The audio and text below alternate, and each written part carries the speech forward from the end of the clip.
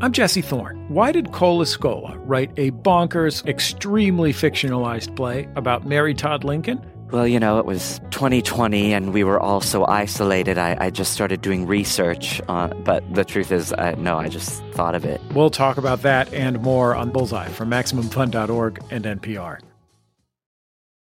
The Last Cup is available in English and in Spanish. This is the English version. Para escuchar la versión en español, vuelve al feed y selecciona el episodio con el título en español.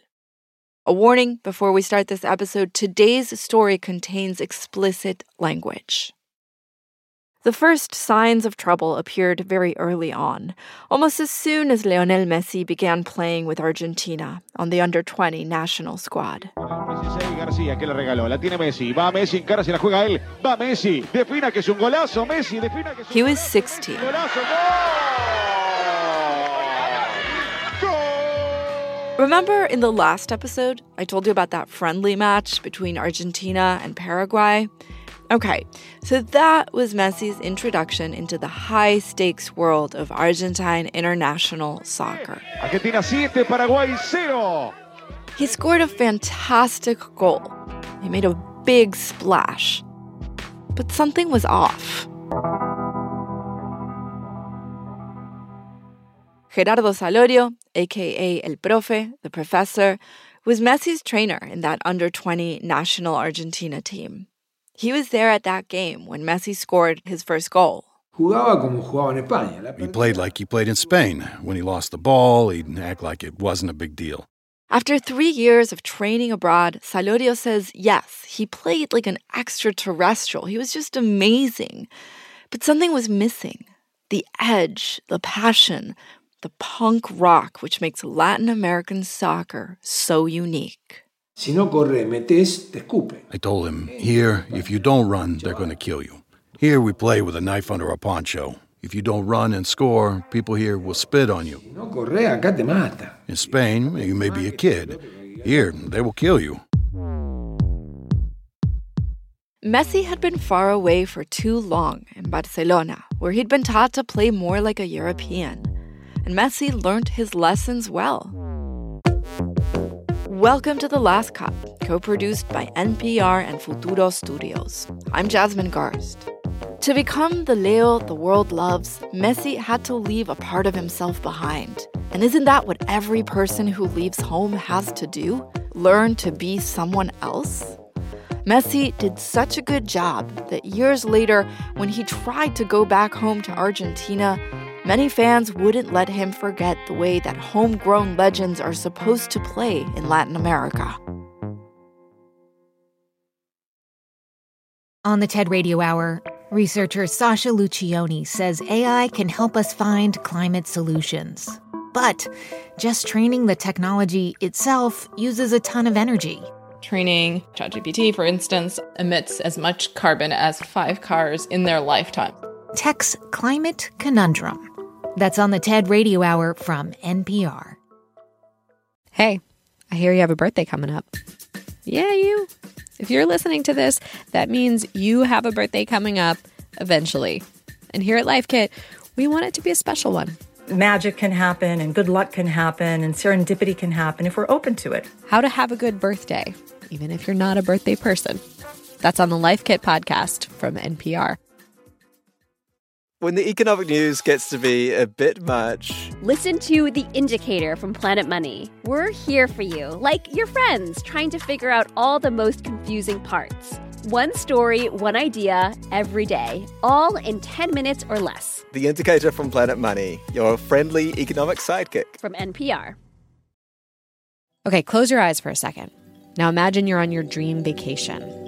No work calls to answer, no text messages to respond to, just your suitcase and an opportunity. The opportunity to just take yourself out of your routine and travel deeper.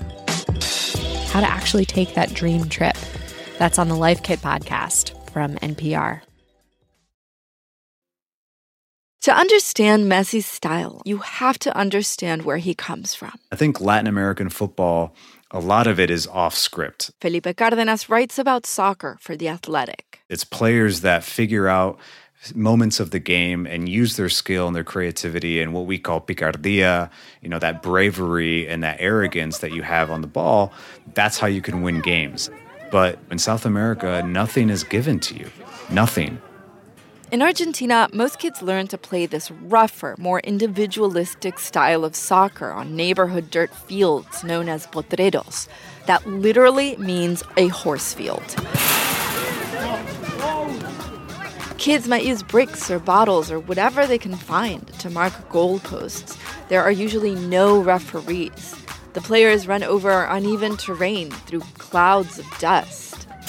El Potrero has always been a really important place in Argentina's mythology, the dirt womb from which our soccer gods are born. Simon Cooper is a sports writer and columnist with the Financial Times.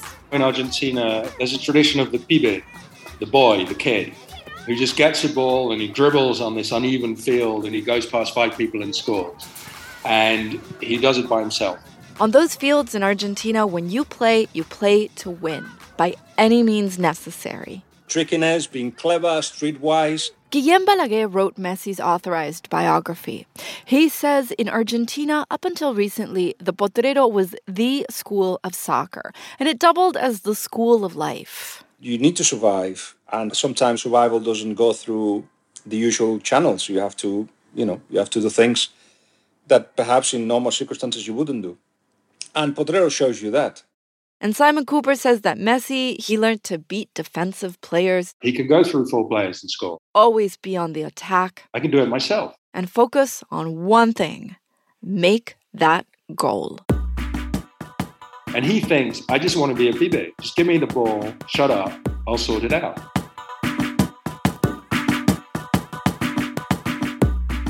And when Messi leaves Argentina in 2001 at age 13 to play soccer at Barça Football Club, he arrives in a completely different place, one of the most elite soccer schools in the world. He signs on to join La Masia, that's Barça's famous academy. Worlds away from the Potreros of Rosario. Alexis Nunes covers La Liga, Spain's top football league, for ESPN. La Masia is the first one that everybody thinks of when you think of scouting players from a young age and then turning them into the superstars that we know today. A lot of soccer teams around the world have youth academies in which they train kids to hopefully one day become pros, although few will actually make it. La Masia is known for training soccer players and gentlemen. I mean, it's a very kind of, let's say, bourgeois, upper middle class institution in terms of the people who run it. Simon Cooper has written extensively about La Masia, most recently in his book, The Barcelona Complex. And the way he describes it, it sounds more like the X-Men's Academy than a football club. The director is the kind of traditional business class of Barcelona. And they have these kind of middle-class Catholic values, and they're kind of taught to behave well, and they're encouraged to spend a lot of time studying. Cooper writes that La Masia runs such a tight, disciplined ship that the children are discouraged from putting too much milk on their cereal. It's seen as excessive. And this bourgeois attitude of refinement and control at La Masia, it shows up on the soccer field too. Barça encourages competition, but also team spirit, passing the ball. It's a style that prizes order and sportsmanship. And when Messi first arrives... First of all, the knives were taken away. So you have to find a way to win without knives. Messi was being asked to leave the Potrero behind. And that was not easy. He comes as the perfect pibe. And Barça say, okay, that's great, but it's not enough. What you have to learn here is you have to learn to pass. And Messi, for a lot of his teenage years, think, I don't want to pass. I can do it myself. And he's right. Cooper says that even years after Messi arrived at La Masia, they're always fighting with him. You have to pass. You have to think collectively. Give us the ball. We'll give it back to you. But you have to give it to us. You can't do it alone. That kind of criticism will follow him for years. There's even one infamous dust-up with his teammate, veteran midfielder Rafa Marquez from Mexico. He recently went on the YouTube show El Escorpión Dorado and recalled this one training session. We were on the same team, dude, Rafa Márquez said. And he grabs the ball, he goes around one player, then another and another. Messi's got the ball, but he won't shoot, he won't score. Pass the effing ball. So we started arguing, Márquez says, and that's when I had to shut him up.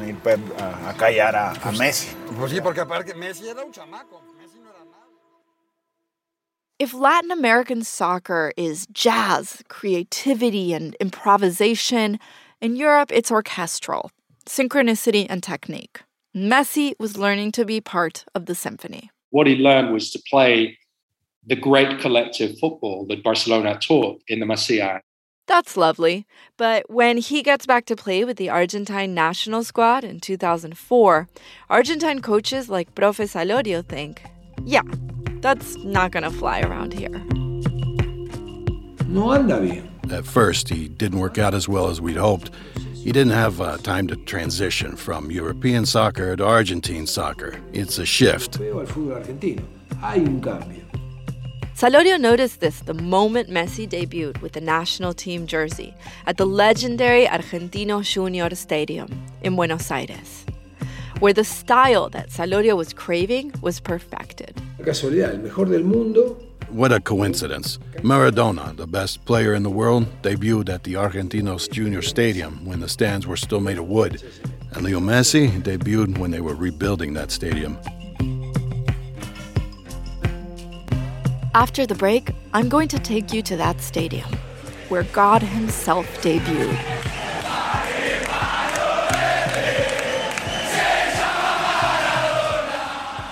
That's coming up on The Last Cup.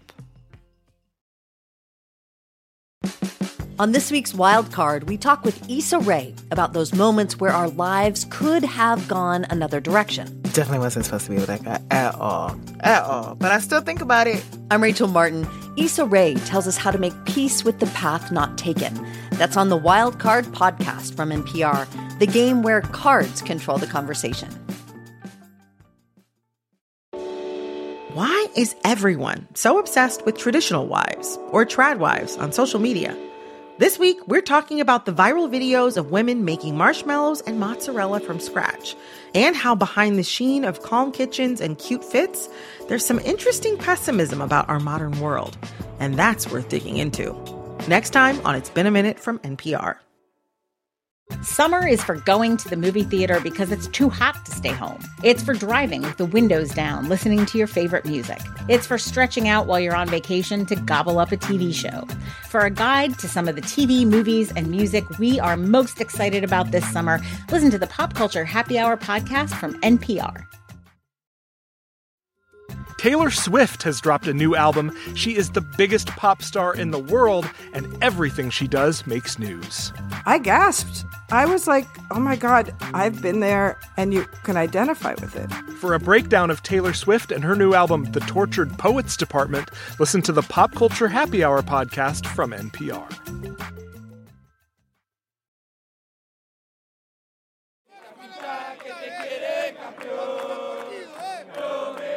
I'm at the stadium of Argentino Junior, a team also known as the Bug. It's quite the landmark. In some ways, this is where modern Argentine soccer history begins. The bleachers stand at an almost 45-degree angle in a stadium that is packed elbow to neck with people singing and jumping up and down in unison to the sound of the drum squad.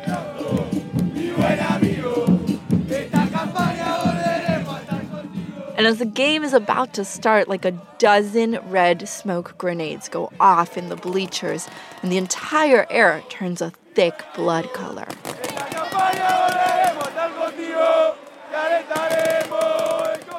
When the fog clears, there he is, in the middle of the field. It's the giant inflatable head of Maradona, Diego Maradona.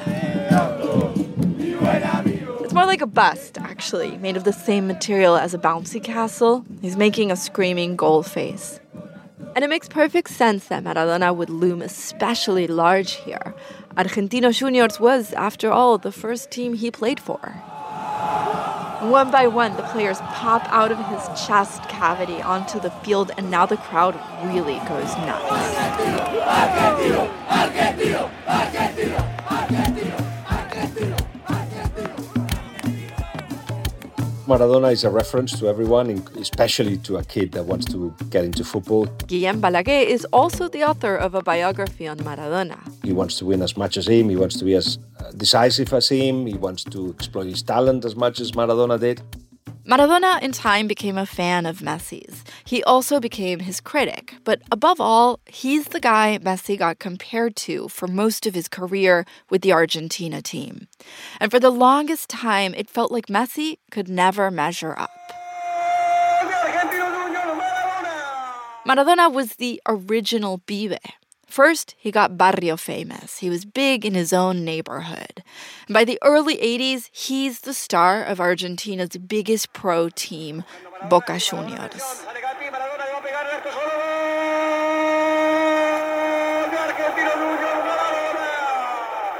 He tries his luck in Europe, and then he comes back, ready to win the biggest prize of all. In 1986, he was called up to play for Argentina in one of the most memorable tournaments in the history of the World Cup. It was hosted by Mexico, which led to one of the tournament's catchiest theme songs.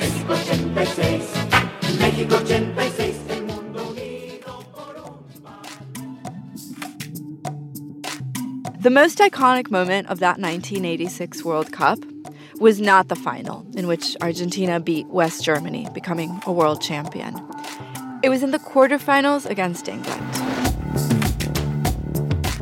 You have to understand, Argentina desperately needed something to celebrate. We had recently put an end to a brutal military junta, a dictatorship. The country had also lost a disastrous war against England 4 years earlier over the islands in the South Atlantic that Argentines know as Las Malvinas, which the military had attempted to reclaim. So when Maradona struts down to the field under the British players' gaze, it's hard not to get chills. There they are, Diego Maradona. His short, muscular legs, his chest puffed up, his hair a mass of black curls, half Sid Vicious, half Juan Gabriel. He's like a rooster in a cockfight, the champion of the potreros. Once the game starts, Maradona doesn't run, he floats. Eddie Simpson and Diego Maradona came immediately to him. Throughout the game, he keeps dribbling past every English player. Writer Felipe Cárdenas says, if you watch interviews from the team that won the 1986 World Cup from Argentina, a lot of those former players, just knowing that they had Diego Maradona was like winning half of the game. It's like we had 50% of the game already won before we even stepped on the pitch. Maradona, 4 England players between him. Maradona is playing the tricks he learned in El Potrero, performing the schemes he's been scheming since he was a boy. He's clever, he's cunning. You blink and you miss him. Maradona just walked away from Huddle then. Maradona. Some listeners might want to remind me at this point that the first goal he makes against England was with his hand. The England players protesting to the referee. Don't bother. I know. I've seen it 1,000 times. The way Maradona bumps it into the goal with his raised fist right next to his head. The way he celebrates in front of the British squad, as if saying, what, it makes you sad when someone steals from you? Or was it a use of the hand that England are complaining about? That first goal went on to be called the Hand of God. He has Burruchaga to his left. The one he made next is so spectacular. It's known as the goal of the century. There is no debate about that goal. After that, Maradona had certainly reached god-like status in Argentina. Like so many people whose lives become myth, Maradona was actually complex and at times problematic. His career was marked by drug abuse. There have been allegations of abuse of women, which prior to his death in 2020, he denied. And today, even after his death, his presence looms over Argentina. In large part because of where he came from, how unlikely his success was, his place in Argentine society before he rose to fame. Messi and Maradona represent two different experiences of Argentina. Messi has always been seen as a shy prodigy from the Argentine version of the Midwest. Like Messi, Maradona had to get injections as a kid. But Maradona, who grew up in abject poverty in the slums outside Buenos Aires, he had to be injected with supplements because his body was underdeveloped. Maradona succeeded even though he was poor, and he was brown in a country that is still obsessed with being European. ¿Tú tienes sangre guaraní? In this interview from 1993 on Antena 3 in Spain, a reporter asks if Maradona has indigenous ancestry. Tengo sangre guaraní, sí. Tengo sangre guaraní, soy hijo de correntinos. Mi padre dicen que la sangre guaraní tiene mucho más coraje, tiene mucho más fuego. And Maradona says, yeah, I do have indigenous ancestry, the Guarani people. De guaraní, de tano y de gallego. Maradona looks a little perplexed by the question. In Argentina, to this day, this topic, race, is somewhat taboo. Argentina wants to be and projects itself as a white country. Erica Edwards teaches about race in Argentina at the University of Texas at El Paso. She is the author of Hiding in Plain Sight, Black Women, the Law, and the Making of a White Argentine Republic. But in reality, it isn't. And I don't think it ever has been. She says one of the reasons why Maradona is considered a god in Argentina is that Maradona made it. And, he wasn't denying where he came from because he couldn't.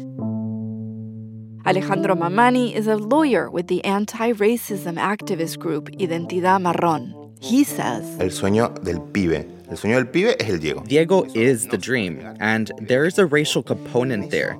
A part of the population sees itself reflected in him. Messi, meanwhile? Messi creció... Messi grew up in conditions that were ripe for him to succeed.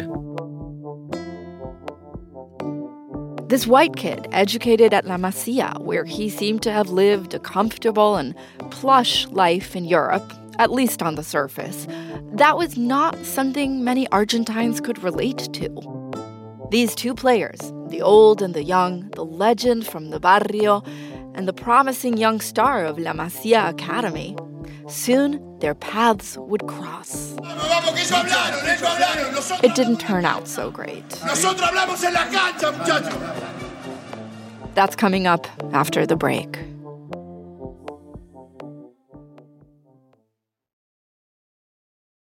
You know when you've been practicing something really hard for a while and then it suddenly starts to click?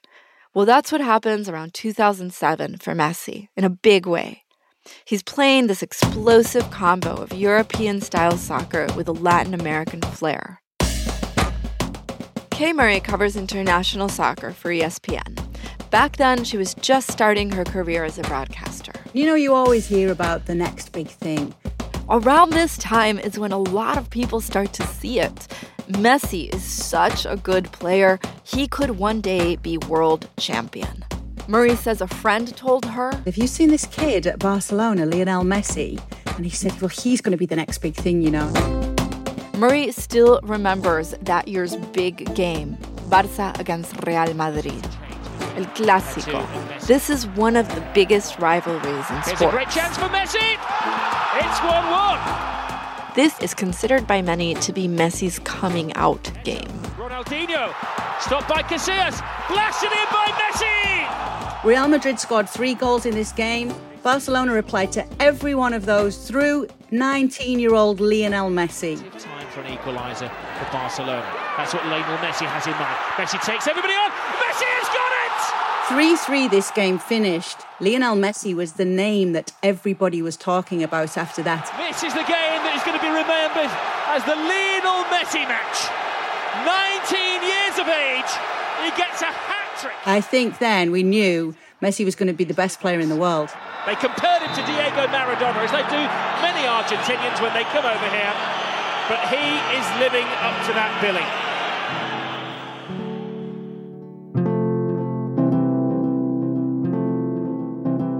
His feet and the ball are meant to be together. Well, his left foot. It's like Velcro. The way that he can just keep that ball stuck to his foot and then do what he does. Messi goes down in the annals of greatness. Messi is scoring the big goals, but he's also creating opportunities for others. He's a scorer, but he's also passing and racking up game-winning assists. He's the ultimate team player. It's just the way that everything opens out in front of him. I don't know. I feel like there's nothing this player couldn't do. Remember the name Lionel Messi. You're going to hear an awful lot of it over the next 10 years. He has been the star of the show. Simon Cooper says it's like he took the best of Pibe-style Argentine soccer and what he learned at La Masia. And he became the best individual player in the world and also the best collective player in the world. And that had never been seen before. And here's the official welcome. It's Africa's first World Cup. The 2010 World Cup in South Africa was his first big chance to become as huge as Maradona. It's true that he'd played in the previous cup, but he spent a lot of time waiting on the bench. South Africa was going to be different. Messi was in a great place, and to top it all off, Maradona was returning to the national team as a head coach. And the referee will blow the final whistle to signal a warning to the rest of the World Cup countries that Argentina have come here to win the World Cup for Diego Maradona. It was supposed to be like a passing of the torch, but it was often more like a comedy show to watch the very mild-mannered Messi under the guidance of the bombastic Maradona, dressed in a suit and tie, constantly looking like he was going to have an aneurysm, pulling his hair out, furiously hoarse from so much screaming. So here they are in the locker room before the quarterfinal game against Germany. Maradona is yelling, "The Germans, they said what they said, but we'll talk louder on the field. Let's go eat these assholes alive." Throughout the tirade, Messi is just standing there, deadpan, quietly looking down at the floor. He looked nervous, maybe because Argentina had played chaotically throughout that World Cup. There were a lot of stars on the team, but the biggest one, Messi, often seemed to be alone out on the field. Right before the game, Argentina's fitness coach, Fernando Signorini, managed to intercept Messi. En el 2010, el estadio completo. Bueno, I remember while he was warming up before the match, the stadium was deafening. There was so much cheering, it was impossible to hear what you were saying, even if you're right there next to each other. Signorini is a slight, gentle man. He slipped in a piece of advice for Messi. Que yo lo veía que él iba de un lado a otro para la cancha en un momento. Though I could see him walking back and forth on the field looking so stressed, and at some point I walked over to him and said, we expect you to do your best and give what you can, but you have to do it with a smile, because if you're out there smiling, we know you're enjoying the game, and if you're enjoying the game, we still have some hope to win. Higuain, Messi, even now he can't get his goal. Argentina lost out of the World Cup that day, 4-0 against Germany. And Germany are into the semi-finals of the World Cup, and Maradona's Argentina are out. What a result.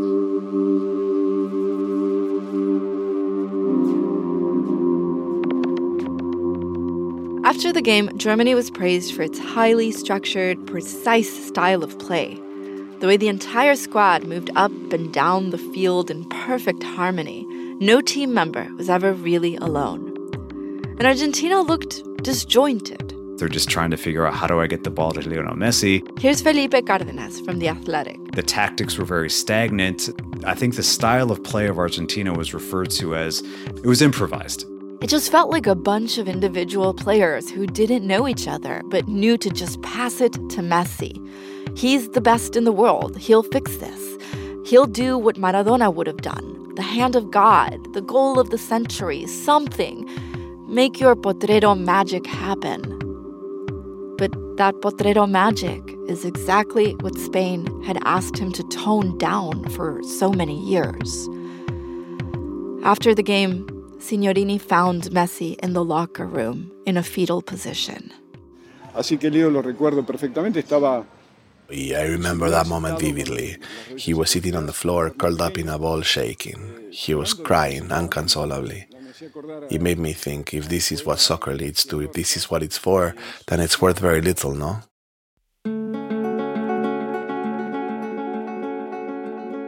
And people back home, meanwhile, they were starting to get really, really pissed.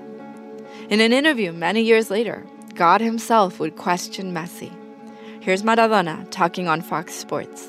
Yo digo que Messi es grandísimo jugador, pero no le da. He just doesn't have it in him, brother, says Maradona.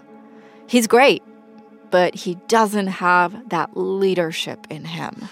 Es inútil. Es inútil. There's no point in trying to turn a man who gets so nervous he has to go to the bathroom 20 times before a game into a boss. It was harsh, but it's what a lot of people were thinking in Argentina after that World Cup. Messi might be a big deal in Europe, but in Argentina, he was just a kid who left, like a lot of kids in the early aughts. He had changed too much. And what many Argentines had come to realize is that a player like young Maradona, the one before all the scandals, back when he was a sweet kid, Italian and Guarani, who rose out of poverty and went on to score impossible goals against the English, that kind of player could only happen once in our lifetimes. If miracles happened all the time, they wouldn't be miracles. This other kid, Messi, the one who left our collapsing country and returned with a Made in Spain seal, he too was fantastic. But we had no idea what to do with him.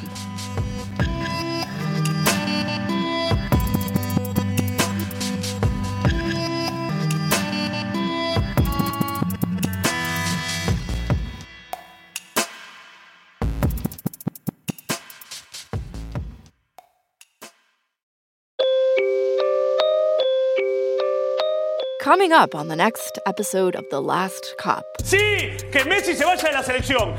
Messi nunca le hizo ganar partido a la selección argentina importante. Hating on Messi reaches a fever pitch in Argentina. There was a statue in Argentina that was erected in honor of Lionel Messi. That statue was vandalized over the years when he wasn't winning games.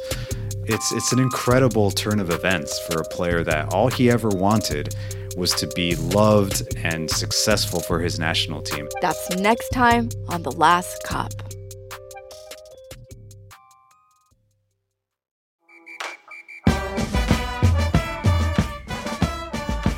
The Last Cup is a co-production of NPR and Futuro Studios. This episode was produced by Andrew Mambo, Julieta Martinelli, and Lee Hale, with support from Paz S. Sarabia. Our editor is Luis Treyes. Our bilingual team of producers includes Fernanda Echavarri, Marlon Bishop, Skylar Swenson, Juan Diego Ramirez, Nick M. Neves, and our intern for this series was Cameron Howell.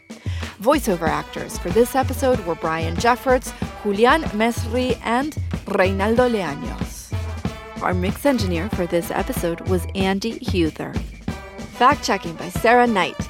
Mary Glendenning is the Deputy Chief of NPR's Research, Archives, and Data Strategy. Music provided courtesy of ZZK Records. Our production coordinator was Margaret Price. Katie Simon is the supervising editor for Embedded. Lauren Gonzalez is the senior manager of the content development team. Our executive producers are Yolanda Sanguini for NPR and Marlon Bishop for Futuro Studios. Anya Grunman is Senior Vice President for Programming and Audience Development. We love getting feedback from listeners. You can send us a message at thelastcup@npr.org. I'm Jasmine Garsd. We'll be back next week with more from The Last Cup.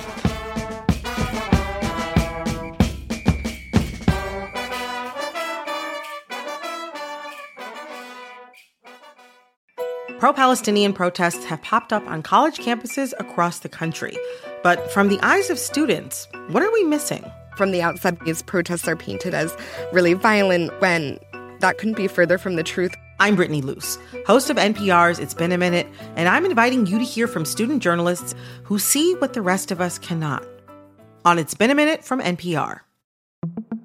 On NPR's Throughline. We cannot function for 24 hours without cobalt because it's in our smartphone, our tablet, our laptop.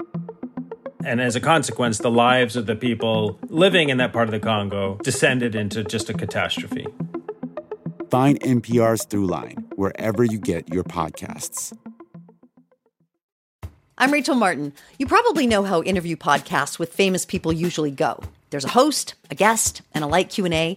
But on Wildcard, we have ripped up the typical script. It's a new podcast from NPR where I invite actors, artists, and comedians to play a game using a special deck of cards to talk about some of life's biggest questions. Listen to Wildcard wherever you get your podcasts, only from NPR.